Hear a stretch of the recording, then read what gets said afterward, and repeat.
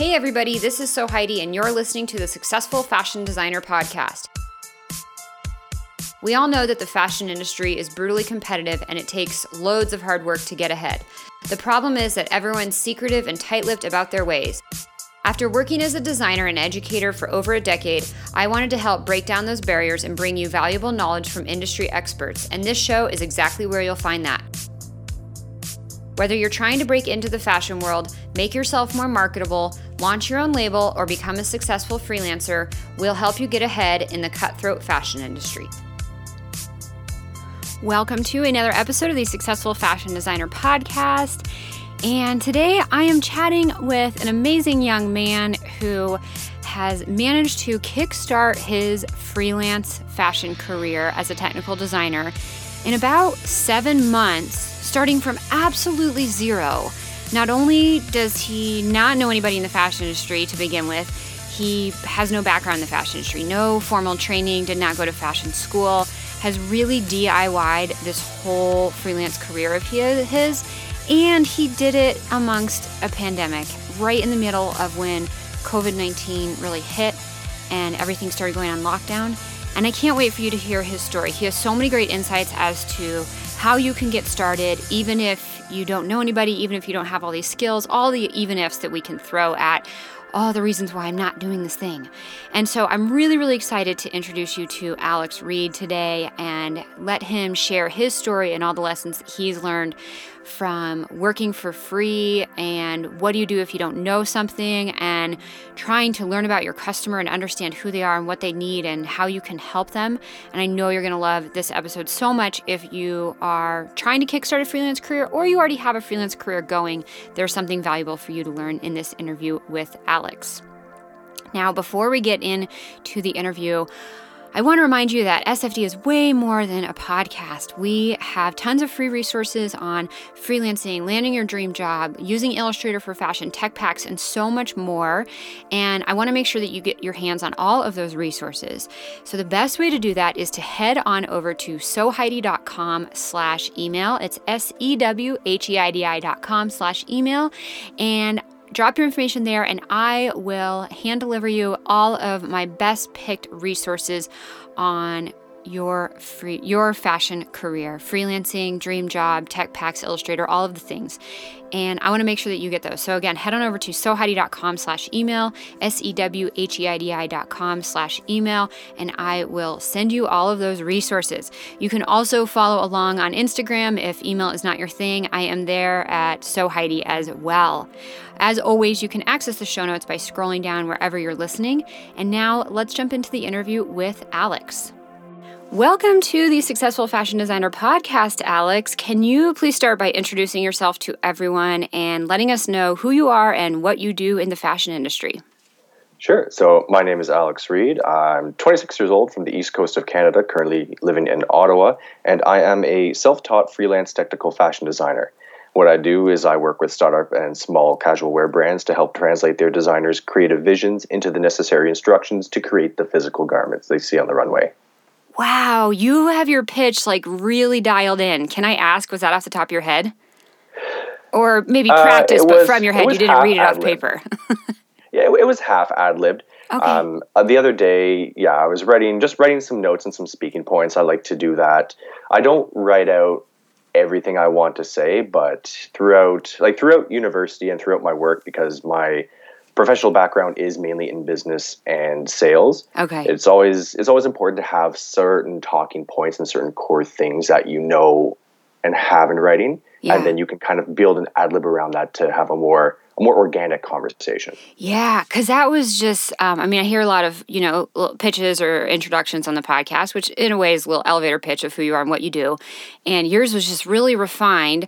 And so I know a little bit about your background because speaking of pitching, you sent a phenomenal pitch to ask to be on the show. And you do not have a fashion background. You just mentioned you went to school for business. So tell us a little bit about your background and how you got to where you are now, and give us a rough timeline. Because I know you said you're 26, but when did the technical design part of your career start and all of that? Give us a quick background. So I will rewind back to high school, grade 11, because that's when my I'll say awareness of fashion really started, because prior to that, I was just your normal teenager. I didn't really care about clothes or how I dressed or how I looked. But it all changed in grade 11, and I can actually tell you the specific instance. It was my afternoon English class, and I went, I don't remember what led me to, but that day I dressed up, basically. I was wearing this Tommy Hilfiger V-neck sweater, this nice houndstooth scarf I had got in Ireland the year before, and it just felt good. I felt like a different person, to be honest. And as you and I'm sure everyone listening is well aware, when you're in high school, you're going through puberty. It's a year of a lot of years of a lot of uncertainty, a lot of changes, and you're really trying to figure out who you are. And so I'll never forget how I felt walking into class, having dressed what to me at the time was dressed really well. I look back on it now and of course I cringe, but in the moment it felt incredible. And so that really started my passion for fashion. Now, typically you would hear this story continue on as then I went to university where I studied fashion design, then I got an internship, et cetera, et cetera. Yeah. I didn't do that. So, as mentioned a few minutes ago, I went to school for business, specifically international business and global financial management. The reason I did that was because I basically let my environment influence me into what I decided to study. And for those listeners who are not familiar with Ottawa, it's the capital of Canada. It's a weird little microcosm of a city because it's relatively small, little over 1 million people, and it's absolutely dominated by the public sector. I don't have an exact figure, but about a third of the population works directly for the government, and a majority of the rest work in industries or businesses directly servicing the government. Wow. Yeah, and so fashion really isn't a thing in Ottawa, and it's nigh on impossible to come across anyone who works in that industry in any capacity. And so my thinking was very much influenced and shaped by, what my friends were going to go study, what my parents thought. And so, yeah, I let society convince me or influence me that, I wanted to study business. I wanted to do, the traditional kind of cookie cutter path, go to school, study accounting or finance, get a job at a firm, spend my 40 years there, retire, et cetera, et cetera. And it wasn't until I graduated and entered the professional workforce that I realized, why did I do this? I hate it. Because my degree was specialized in finance, I thought I wanted to be a banker. Went into banking and I hated it. I hated the sales pressure. I hated the environment, and knowing that what I was doing was in the interest of the company and not the customer. And so it kind of threw me into a bit of a quarter life crisis, because I was like 22, 23 at the time. And so I spent the next couple of years bouncing around in a couple different jobs before eventually landing in the government, where I finally said, okay, I need to take a step back, look around, and really ask myself what it is I want to do, what my values are. And as I did that, I came to realize that it was fashion and fashion design all along that really spoke to me. I love to create things. I love to help others, manifest their visions and create what they want to do. And so I decided that, okay, I'm going to go and I'm going to start trying to build a knowledge base and a skill base to perform an eventual career pivot. And it was a little hard. There is an academy, a very small fashion design academy here in Ottawa. And so I decided to take a class starting from the very basics, illustration. Took a class there. I also took a basic sewing class, and this was just in fall of 2019, so last year. So it's all very recent, relatively speaking. And it wasn't until, I want to say, late November, early December 2019 that I actually stumbled across your YouTube tutorials and your YouTube channel while I was looking at Illustrator tutorials. And so that naturally led me to your blog, your podcast, your website, all your resources. And then I got an email from your mailing list one day about the Successful Fashion Freelancer course. And right away that clicked. I figured that actually seems like the perfect avenue for me, because I wasn't about to go back to university, spend another, tens of thousands of dollars in 4 years to get an undergrad in fashion design. And I was, and I still am in a comfortable position with my day job. And so this seemed like the perfect avenue to actually start making inroads into the fashion industry. So, wow, this is all a lot sooner than I realized. I mean, okay, so just for transparency, everyone, we're recording, it's June 2020. So, because this will be released a little bit later. You sort of discovered a lot of this in fall 2019, took some classes locally, found the SFD blog and website, and then dove into the freelance course. What were you thinking in terms of like, what service am I going to be able to provide people as a freelancer? Because I look at, your skill set and I'm like, okay, so you wore this great outfit in high school, this Tommy Hilfiger sweater and your houndstooth scarf, and you felt like, oh, that felt so good. Fast forward, you're doing banking and you're like, this is not really working. I want to do something fashion. And then you dive in and here you are. I know you're freelancing and working right now in the industry as a technical designer, which is phenomenal. And I'm trying to figure out, wow, this all happened so quickly. So where were you at headspace wise in terms of like, oh, well, and I ask this because I know a lot of people struggle with, well, what do I have to offer? Like, what could I actually provide for potential clients, right? So you're coming at it not only without any experience in the industry, some people are like, oh, maybe I had an internship or something, but you're coming at it like really green. Yeah.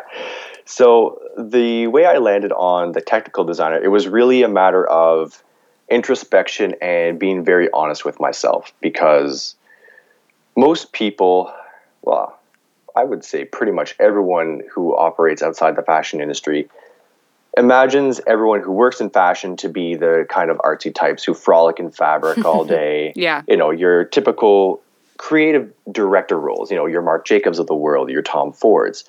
But that really isn't the case.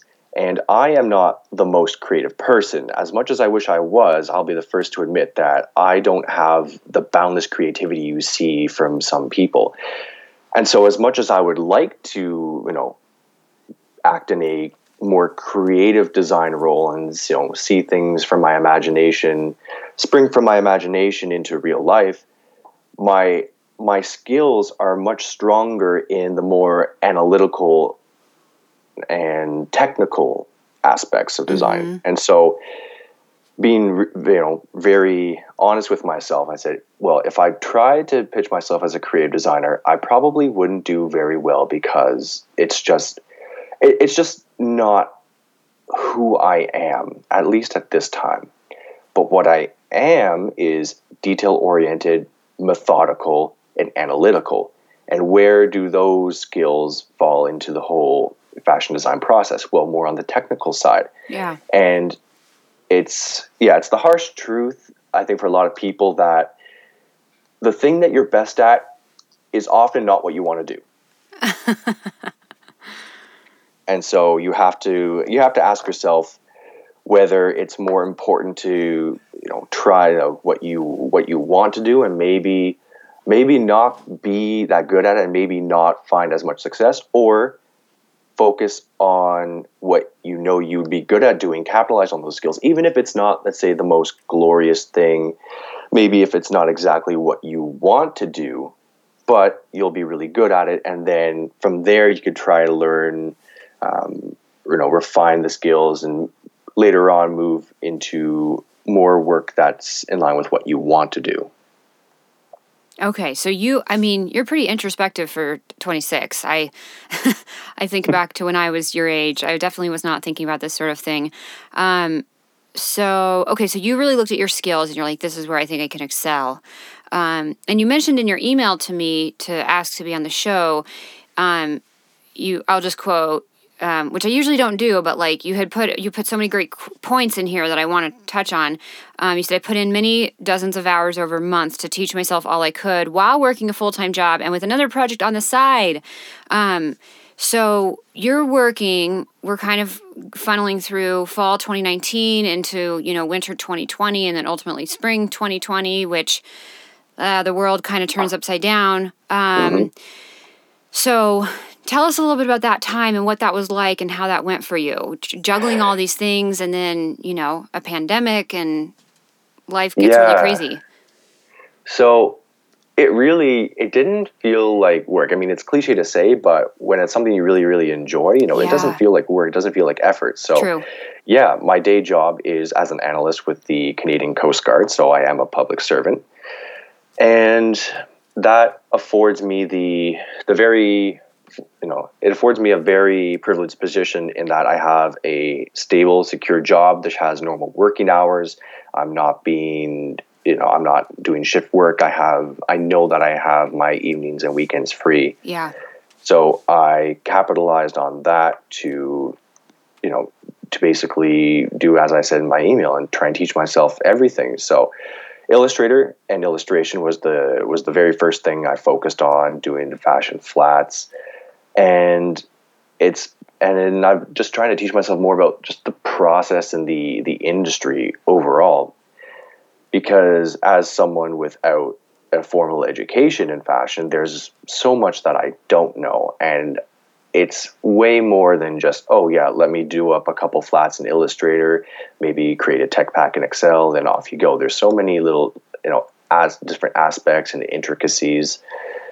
And so it's really been trying to cover all my bases, and I try and spend 3 to 4 hours every night just watching tutorials, practicing, reading, like ordering books, and so I've always prided myself on being a quick learner, and so from about mid-January 2020 is when I really started ramping it up till about I want to say, mid-March or so. Okay. That's what I was doing. And during that time, I'd actually landed my first 2 clients. And now the way that I got there, I have a friend from my university days who has started his own business. It's a small business consulting firm. And I reached out to him to meet over coffee and pick his brain a little bit about entrepreneurship. Because as I was, thinking into the future about my freelance career, I wanted to see, what things he had found helped him, like what mistakes he made and could have avoided. And so as we were talking, he asks, what it is that I plan to do. And I tell him, well, I plan to do, fashion design, thinking of focusing more on the technical aspects, because that's where my skill set would be most useful. And he said, well, wouldn't you know, he was working with a client right then and there who was looking to start a fashion brand. And so he asked me if I'd be willing to go on board and help them out. And I said, well, yeah, absolutely. And from there, he actually had another person who he knew was thinking about starting a brand, but didn't know how to start, where to start, and she wanted someone to talk to. So I said, hey, listen, I'd be more than happy to have a conversation with her and see what she's thinking and maybe help her out if I could. And so that's how that started. So it was all very, very sudden, not planned. And I basically, my career kind of got started before I, officially felt ready or officially launched everything, because I didn't even have a portfolio at the time. Yeah. I'd show them examples of things I did, and what I basically did, I just sold myself. I said, listen, I'm just starting out. So I'm fully cognizant that there's a large degree of trust that would have to be, in play here. But, this is me. This is what I can do. This is what I will do. And if there's something that we encounter that I'm not sure, I will learn and I will do it. I love that. So a couple things I just want to highlight for listeners out there, because I think there's a lot of key takeaways. One is that you didn't know anybody in the industry, because a lot of people are like, oh, we talk a lot about on the show and in the freelance course. You throw yourself out there and you pitch, but at the end of the day, most of the work comes through contacts, referrals, your network. And people are like, oh, but I don't live in a fashion hub. I don't know anybody in the industry, blah, blah, blah. And like, neither did you. And you just randomly had this conversation with your friend who led to this other connection that you would never have fathomed. And he directly has nothing to do with fashion. But I throw that out there because you never know where these people are these relationships and these people are connected, and these hidden sort of introductions you can get unless you start talking openly about what you're doing and putting yourself out there on that level. So this casual conversation that went from just chatting about entrepreneurship led to 2 clients. And then beyond that, I love how you were very transparent with them about, listen, I'm just starting out. If I don't know something, I'll figure it out. And kickstarting, and I mean, you said it in your email to me, sort of shattering your comfort zone and putting yourself out there before you're actually ready. But I love that you were transparent with your clients about that, because it's very easy for us to say, oh, I'm not ready, and spend years getting ready, right? We can do this. But instead, if you're open and honest about it, I think you can dive into those opportunities a lot sooner. And so how did having that open conversation with the client feel to you in terms of saying, listen, if I don't know something, I'll figure it out, and I'm new to this, but we're going to make it happen? Like, how did that conversation feel to you to set the tone for your working relationship? Oh, it was very easy. And I say this because, and this is where we get into what is my biggest competitive advantage, which is my business background. Yeah. Fashion is a business at the end of the day. Yeah. And this is something that a lot of people, especially those who study, let's say, pure fashion design and don't have much experience in a business environment, this is where they may feel a little uncomfortable. But the key concept to think about is managing expectations. And so the reason why so many customer interactions, or let's say sales pitches, client interactions go wrong, is because you don't accurately manage the customer's expectations. Yeah. So if I had gone to them and said, hey, yeah, I can do this, that, and everything, well, then I'm setting the bar way too high, and I'm setting it way above the threshold of my current skills. And so instead, what you have to do is be honest and say, hey, listen, this is what I can do. This is what I think you need. And this is what I think I could reasonably learn and adapt to, given what it is that what you're looking to do with your business. Yeah. And so it's a conversation that the first couple times you have it will feel very, very awkward. It'll feel intimidating, and you're going to feel like you're selling yourself short. You're going to feel like, because I remember the first time I was ever had that kind of an interaction, it wasn't in a fashion or a freelance context, but I felt like, oh, why am I doing this? I'm basically telling the person I'm an idiot. But it's not the case, because at the end of the day, you're just a human being. They're just a human being. And human beings, we appreciate the sincerity and honesty above all else. Yeah. No, it's very true. It's very true. I love those points. So you got these 2 clients, and what did your arrangement look like with them? What did you wind up deciding to do for them, and how did you figure out, what the service really looked like? And I want to hear a little bit about the details in terms of the project scope and how you figured out your pricing and the nitty-gritty of that, because I know that's somewhere that a lot of people get stuck, especially with the first few clients. Yeah, so I'll start with pricing. And as you know, I basically jumped the gun and I offered to do these projects for free. Yeah. And so it's something I would have absolutely done differently if I could go back and redo these decisions. Yeah. At the same time, though, I'm fully cognizant that I am in a very fortunate position to be able to offer to do these things for free and not have to worry about the opportunity cost of not getting some type of income from it.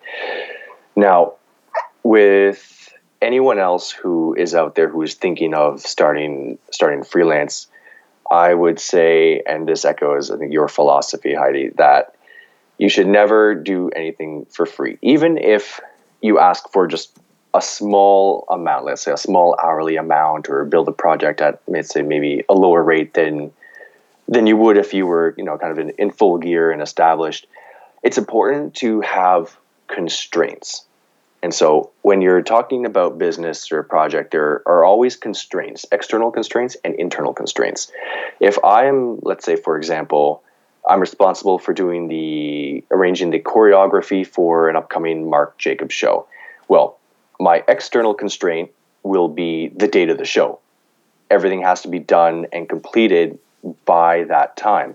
My internal constraint is my budget. How much can I spend on a choreographer? How much can I spend on dancers? And if you take that away, in my case, not actually charging anything, well, you're just opening yourself up to doing as much as they ask or need you to do. And it can be a very tricky situation to navigate if all of a sudden you come at them with, well, actually, this is going to be a little too much, because they never had that kind of constraint mentality, and they never saw you as, okay, I have these boundaries within which to work with Alex, and I need to make sure to use him efficiently. Yeah. So what happened with your two projects? You said you did both those two projects for free? Yes, and so the first one is finishing up just now. So it was slated to be done about 2 or 3 weeks ago, but as we all know, the world has not been in the status quo for some months now. So things have been pushed back a little bit, but overall, it's been a really valuable learning experience. It's been really great. I've learned so much in dealing with both factories, the client, the process, and yeah, it's something that I'm really happy to have done, and I'd be really happy to work with this client in the future. The second one is a much longer process because she's looking to build her brand up from scratch, and this is one where I say, yeah, I've potentially opened myself up to a much longer time frame than I envisioned, because there was no hard due date. But going back to my current employment situation, it's something I can afford to do, and it's something that I don't want to rush as well, because I'm still learning so much. Yeah. So the first one, you said, the first project, which you said is just wrapping up now, it was supposed to wrap up a couple weeks ago. You said you learned quite a bit about, working with the factories and going through the whole project process. Can you share some of the lessons that you've learned that you think are really valuable that you'll carry into your future projects? Yeah, absolutely. So first and foremost, every single minute detail, no matter how inconsequential you think it might be, put it in and explain it. Yeah. Yeah, like you cannot assume that they will know what they're doing, even if they're a full package production factory, which is the ones that we're working with. We're working with a couple different factories that specialize in a couple different products. And even though we have the advantage of not having to worry about the tech packs in the sense of we don't need to provide a BOM or a graded spec or worry about pattern designing because they do all that in-house, it's also, it's very easy. And we've had a couple samples come back that have not been exactly what we envisioned, just because something that we said that is obvious to you or I as native English speakers, to them, they interpreted it a very different way. Yeah. And so it results in, wasted time and money to pay for then a corrected sample and wait for that to be shipped over. Yeah. So Yeah, that was the that's a big biggest lesson. takeaway from everything. Absolutely. Yeah. What about like sort of navigating, besides the actual work itself, what about navigating and controlling and managing the project and the client and some of the more freelance aspects of it? And maybe some of these things came really easy to you because you have sort of a business and a sales background. But, I think, like we talked about earlier, a lot of people are coming into the freelance space with maybe I've got a stronger, or I at least have some type of foundation in the fashion sense, but they don't have some of these other skills that maybe you had, your competitive advantage, as you put it, coming in from just a business side and working with the client and the whole freelance aspect. What do you think some of the lessons you've learned there have been? Yeah, so this is something that's a little related to managing expectations, but it's managing upwards. So everyone thinks of a boss as top-down leadership. Boss gives you orders, you execute those orders, case closed. It's much the same in a freelance sense where you have your client, the brand who hires you, whoever is responsible for overseeing you, some manager or design director, will tell you what they want and then you execute it. But equally as important is you managing them. And when I say that, I don't mean that you're telling them what to do, because of course that's not how the hierarchy works, and it's not going to leave you in their good books if you're going and giving them orders. What it does mean is that you're proactive and you're directing their attention to where it needs to go. So if they're fretting and fussing over some minute detail, it's your responsibility to tell them, hey, this isn't actually a concern. What you should be looking at instead is whatever. And so it's managing their focus and letting them know, first of all, that you've got this. Every manager, and I say this as someone who has been in managerial positions, every manager wants nothing more than to have absolute faith in the people working under them. And if you can show that by basically telling them, hey, I've got this, here is where you should be looking or focusing your efforts, and I think this is something that we should be looking into. That goes a long way. It goes a long way, and it'll make the working relationship and the project go so much smoother. Yep. Rather than if you let them basically dictate everything and you're always in a responsive posture instead of a proactive posture. Yeah. And I think that, like, depending on your background and what you've done before freelancing, I think that can actually be a really, really hard thing to do. Absolutely. Right? Because sometimes I think people look at it like, oh, well, the client's paying me, they should be calling all the shots. And on another level, you need to look at it as, no, they've hired you because you have, and I say this word lightly, but expertise, because I think that people can, well, I'm not an expert, but you're more of an expert than they perhaps are, and maybe or maybe not. I mean, depending on what kind of brand you're working with, right? If it's a small startup versus you're working with an established brand, either way, you have knowledge, you have an opinion, and they want to hear that stuff. Like, yeah, you put it across tactfully, but you need to put that forward and not sit there and I hate to say this, but I used to be this way, just be that mousy person that's like, okay, yes, and just nod your head to everything. That's not what they want. Yes, exactly. Brands don't want to hire a yes man or a yes woman. Right. They want to hire someone who tells them what to do. Yep. And if you find that you're working for someone who does not follow that and does not want to hear anything from you, well, that's the sign of poor management, and that's not a brand you should be working with. Yeah. I agree. Okay, so some of these things I think come a little more naturally or easily to you based on your background, but that's a phenomenal one to point out, is that you should stand up and be proactive and have an opinion and have a voice. We'll get back to this episode in 20 seconds, but real quick, did you know that the SFD podcast is sponsored by you? We don't interrupt your listening experience with ads and instead rely on your support. There are 3 ways you can do that. 1, tell a friend about the podcast. 2, sign up for the email list at sewheidi.com/email. That's SEWHEIDI.com/email. 3, write a review on Apple Podcasts. Thanks so much for supporting the SFD podcast. Now, back to the episode.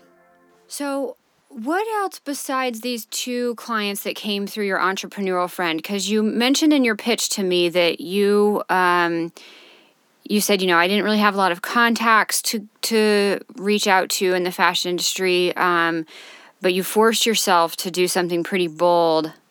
Do you remember what I'm referencing from your email? Oh, yes, I do. Tell us about it.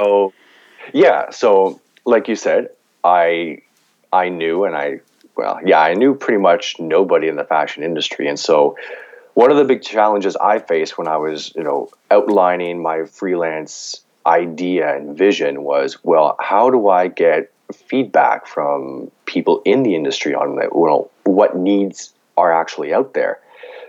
And so this is something that I was wrestling with for a little time.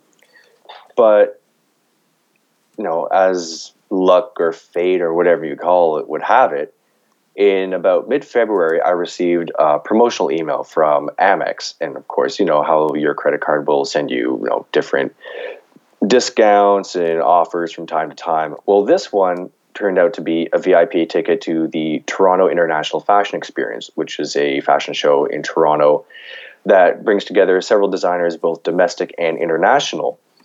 And one line in particular stuck out to me, and it was meet and greet with the designers. And there I was, my mind immediately went, yes, please. So I bought a ticket, and then 3 weeks later, I was driving to Toronto to go to this fashion show. I was by myself. I knew nobody there. And yeah, it was a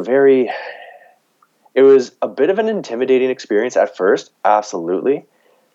And walking into the that little VIP lounge, I had such a bad case of imposter syndrome. I was like, what am I doing here? I look at all these people, they're decked out head to toe, Chanel, Gucci, everything, and I'm there in like my little Zara coat because I can't afford like a Gucci sweater or anything. Yeah. But yeah, it was interesting. And then once we got into the room waiting for the first show, it started, and it was a magical experience. It was the first fashion show I've ever been to, and it was such an incredible experience. And I knew what I had to do. I needed to start talking to people.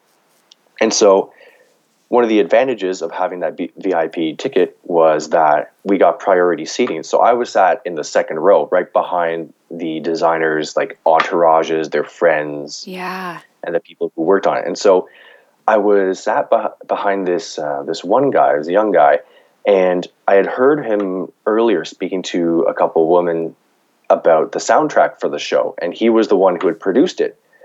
And so after the show was over, I just went up to him, I introduced myself and said, hey, I heard you talking about how you did the music for this show. I think you did a really fantastic job. Like, thank you.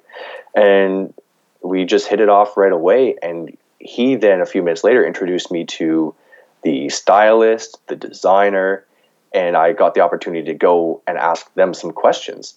And that's pretty much what I did for the rest of the night in between shows.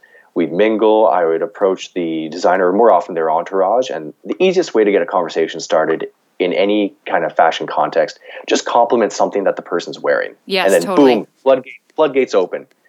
And so I was able to speak to some domestic designers, designers from the States as well, one from the LA area. And I got some really good feedback. I was talking to them and asking them about, what they found to be the most difficult part of the whole design production process. And I would tell them about, what it was I was thinking of doing as a technical freelance designer. And the responses were unequivocally, that is awesome, that is needed. And so in that one night, I was able to talk to so many people and just get so much valuable feedback that I left knowing for sure that the direction I was taking was the right one. Yeah. Now, this is something that I talk about it casually in my freelance book, which is a free resource on my site, but much more extensively in the freelance course, which you took. And it's this customer research component, which as you mentioned, it can be very uncomfortable. I think most people want to just go out and say, oh, I have this service. Do you want to hire me? Right? It's kind of like throwing your resume or your portfolio at people. But in reality, what works best and what you just experienced was just having conversations with people, like, where are you having trouble? Where are things getting stuck? What's the most difficult part of the process? And then, of course, you're transparent with them about who you are and what you do. Like you said, you talked to them about the fact that you're doing freelance technical design, and the conversation sort of organically builds from there. And so you said you were able to, walk away with some great contacts, and you just got to meet a ton of people and learn a lot about where their challenges are and maybe how you can help them. Am I putting words in your mouth or? Nope. Okay. That's 100%. So walking away from that, how long were you there for? It was a couple days or? Nope, it was just one day. Oh, just one day. Total, okay. Yeah, it was about 5 hours altogether. Oh, okay. But then walking away from that, what did you have for like the next step in, and when was this? When did you go to this thing? Right before COVID hit? Yeah, this was right before COVID. So it was March 7th, March 8th, literally whichever like the one week was before. the Saturday. Okay. Yeah, so the week before everything went into lockdown. Yeah. And so okay. naturally that kind of threw my plans off a little bit because by now I had originally envisioned to be aggressively pitching and working with multiple clients. Well, now things are just starting to open up. I'm not sure about down where you are, but up here where I am, things are slowly starting to open up again. But yeah, it was pretty much me being in a holding pattern for the last couple months. And that's obviously out of anyone's control. Exactly. And so what I did was I took advantage of the time to just, continue building my skills, refining them, and then starting to branch out and study other aspects of fashion design too, because even though I'm not a pattern maker, even though I'm not a textile designer, I still picked up books on pattern making, on textile design to learn more about them because there are different aspects that will inform the work that I do as a technical designer, whether it's being able to recommend a different fabric to someone who's thinking of using, X instead of Y, or being able to say, okay, I see what you're proposing here for this design, but that's not going to be very, feasible from a technical or a construction standpoint. Maybe you should do this instead. Yeah. And it's about reinforcing the value add that I have. Yes, I love that. There's always opportunity in these downtimes to expand your skill set, even, like you said, on the periphery of the actual service that you're offering, because all those little bits everything's I'm trying to think of the analogy. I was going to say domino, but it's not domino. But anyways, everything kind of affects the other thing, right? So yeah, everything is related in some way, even if it's just tangentially. You never know what could help. And it's often said that the best and the most innovative perspectives come from outside. Yes, I love that. So walking away from the VIP fashion experience, then COVID hits, and as you said, things are slowly starting to pick back up now. Where does that put you? Have you been pitching? Have you gotten some paid projects? Are you working on you're finishing up the two free projects, but kind of where are you at for the next stages or what's been happening in the past couple weeks? So I'm finishing up these two projects. I haven't been pitching because I've been I've been focused a lot on the last 2 weeks on a financial literacy initiative that I'm launching next week with a friend. So that's the other side project that I know you mentioned earlier on in this conversation. Yeah. It's something, even though I don't identify or want to work in business anymore, it doesn't mean that I want to leave that world behind. I want to do something to help give back and help make a difference. And so financial literacy is always something that's been very important and very helpful to me. So yeah, my momentum in the freelance career isn't, let's say, as quick or strong as someone who's only dedicated to that. Mm-hmm. But I am still also, looking to refine pitches and looking to build a list of prospects to reach out to once things start picking back up again. Yeah. And that leads me to an issue I've been having. which is knowing who to reach out to and trying to find that needle in the haystack. And it's something I remember I mentioned in my email, the proliferation of, Instagram drop shipping brands and those who really, who really aren't like a fashion brand in the sense that you or I think of it. Right. Sort of like some of the print on demand and like, oh, anyone can make a quick t-shirt or pair of leggings type of thing. Yeah, the ones who will, let's say they'll come up with a brand name and then they'll just drop ship. They'll source things from Alibaba, right, or Taobao, and just do that. And so I know social media is such a powerful tool in researching brands and, finding prospective clients. But now we have this other, this flip side of the coin, which is, okay, well, how can we make sure that the brand that we're reaching out to, we're not, I'll say wasting our time, but it's more, how do we make sure that this is a brand that'll be the right fit for us? Because as designers, we also have to be aware that our name and our brand is influenced and attached to every project that we work on. Yeah. And nowadays, especially with the environmental impact of fashion being called more and more into question, I think that designers have to take a long, hard look at who they work with and whether or not they're okay with, in some cases, essentially enabling the waste and the excess that goes on in the fashion industry. Yeah. I know it's something that I personally wrestle really hard with, and I'm making a conscious effort to try and only work with brands that, promote and prove to have sustainable practices and ethical practices. Now that, of course, can narrow the field considerably. I'm not saying that, every brand out there is unethical or anything. But fashion, just by its nature, is a wasteful industry. Yep. And so as designers, we have a responsibility to try and promote sustainable and ethical business practices wherever we can. And so what are you doing and it is kind of a needle in the haystack hunt. I won't deny that it is a challenge to find those right brands to reach out and pitch to, but what are you doing and sort of what strategies have you maybe started to see some success with in terms of digging and finding the right brands that align with your values in the industry that you would want to work with? So in that sense, it's getting easier and easier because a lot of brands, they now put their, let's say, manifesto front and center on their websites. It's easy to find. They talk about their sustainability practices, how, let's say, they'll use recycled textiles from, X place or Y place. And so having just even something as simple as taking 10, 15 minutes, browsing a company's website, looking at history and looking at their social media too, and looking at the comments.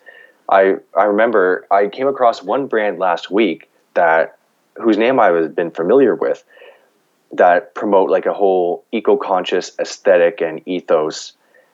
We are going to do this for the environment for every shirt that we sell. Mm-hmm. And then in all of the comments, you have people saying, yes, but you manufacture in China, so you're being very hypocritical. And so it's being aware of all these things. And it's, sometimes it's a matter of acting on the balance of probability. You do your research on a brand, you read up on them, and you see, okay, they seem like they're going to, they seem like they have a good operation. Let me reach out. And then if a conversation starts, then you can ask them a little more about it.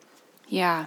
Another way to think about it is you can actively reach out to the brands that, let's say maybe they don't promote sustainable practices. They don't do that. And you can approach that from the mindset of a change agent and think, well, maybe I could work with this brand and maybe I could help to encourage them to adopt some sustainable practices.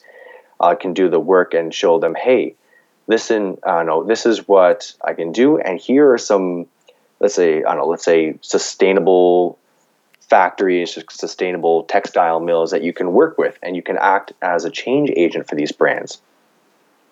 Yeah, and I think that's such a great point too, because I think a lot of times brands are in a position where it's like, we would like to do this, but it's just another thing, and we don't have maybe someone on the team or someone in our immediate network who can tackle this. And so, well, we'll just do it later. We'll just do it later. We'll just do it later. Mm. But then when you say as sort of the change agent comes to the table and says, hey, have you thought about this? I think it could be something really cool for your brand. They're like, you know what? We have been thinking about it.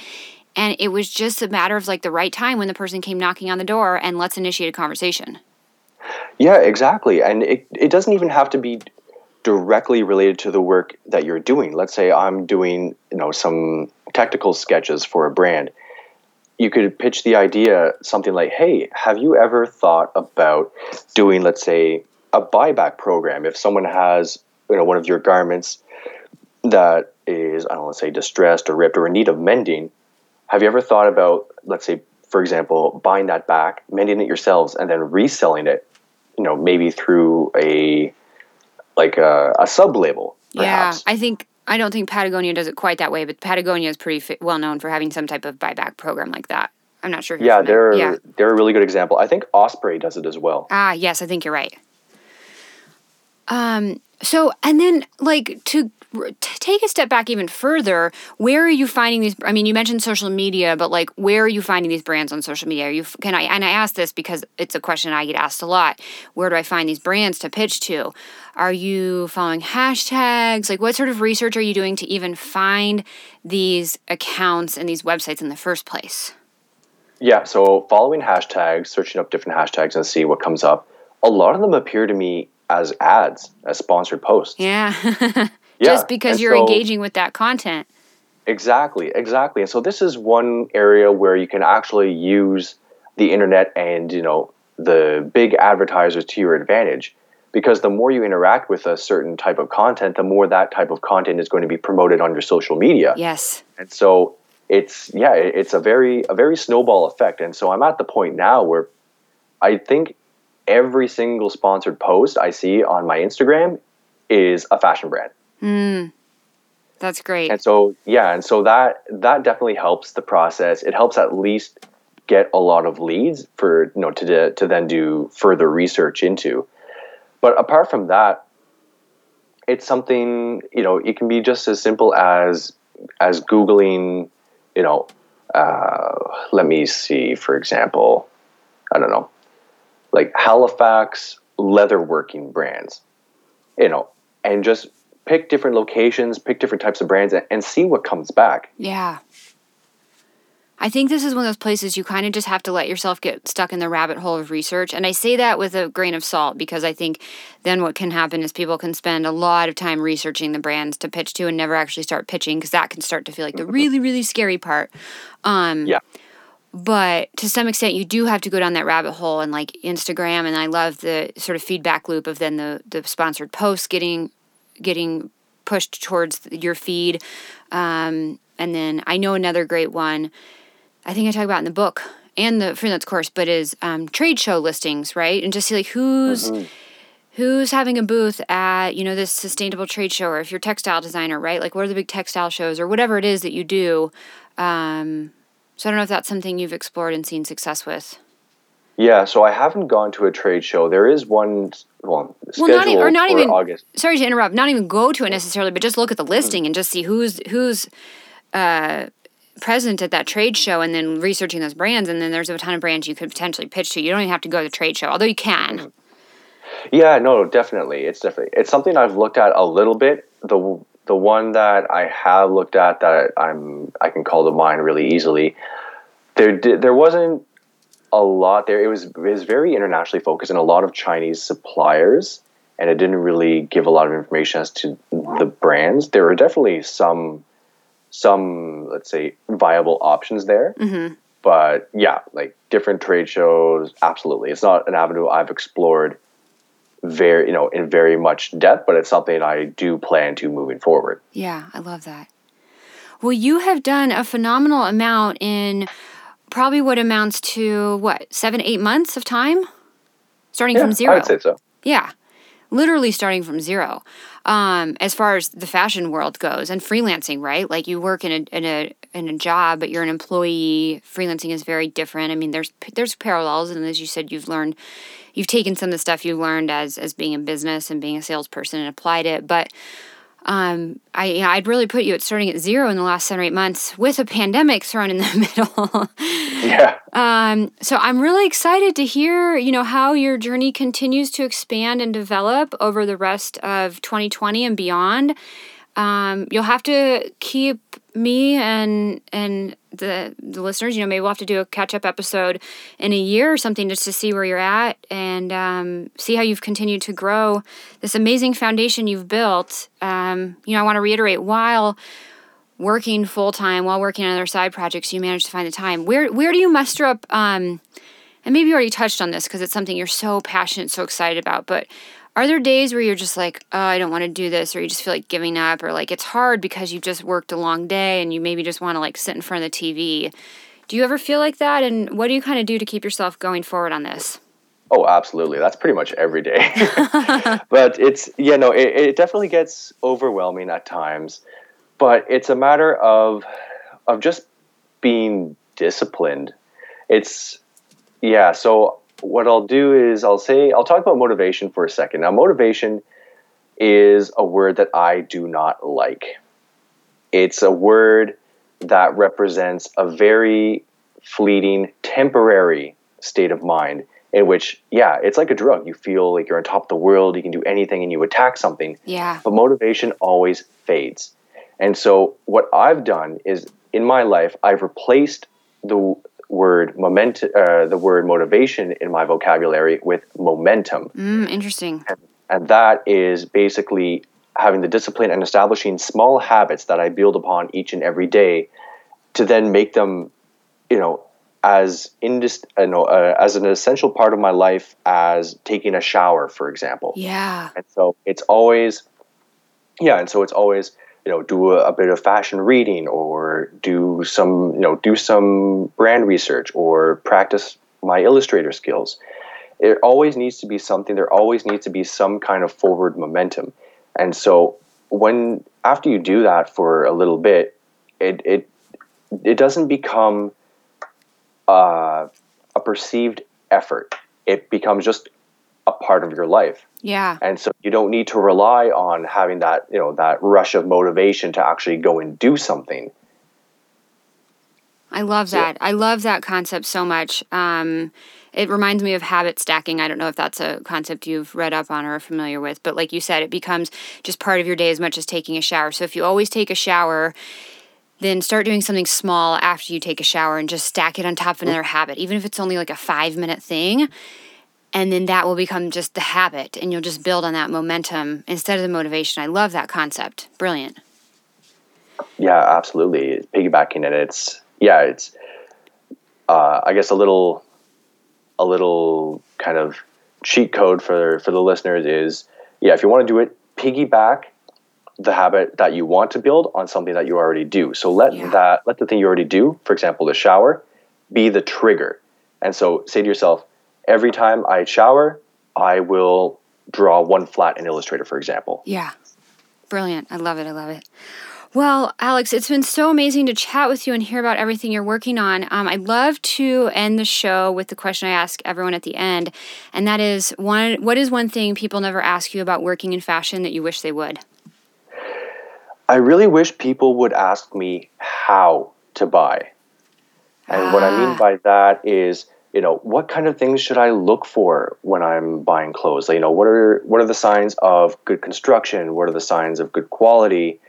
What kind of material should I look for in, let's say, an overcoat? Like, is there something I should avoid? So just how to buy different things. We're so focused here in our Western societies on just, unthinking consumerism, that there's a lack of, especially when it comes to fashion, a lack of critical thought and nuance when it comes to the clothes that you buy. Yeah. And so one thing I really wish is that people would pause and, instead of just buying something, introduce a little friction to the process and stop and ask yourself, why am I buying this? Is this something I need? And what should I be buying? Yeah.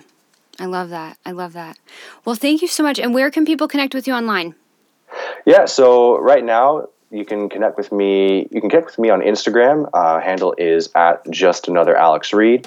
You can also feel free to reach out to me by email. It's alex.reid, REID, 230@gmail.com. Those are the two best ways to connect with me. So awesome. And we'll put both of those in the show notes. And thank you so much. It was lovely to chat with you.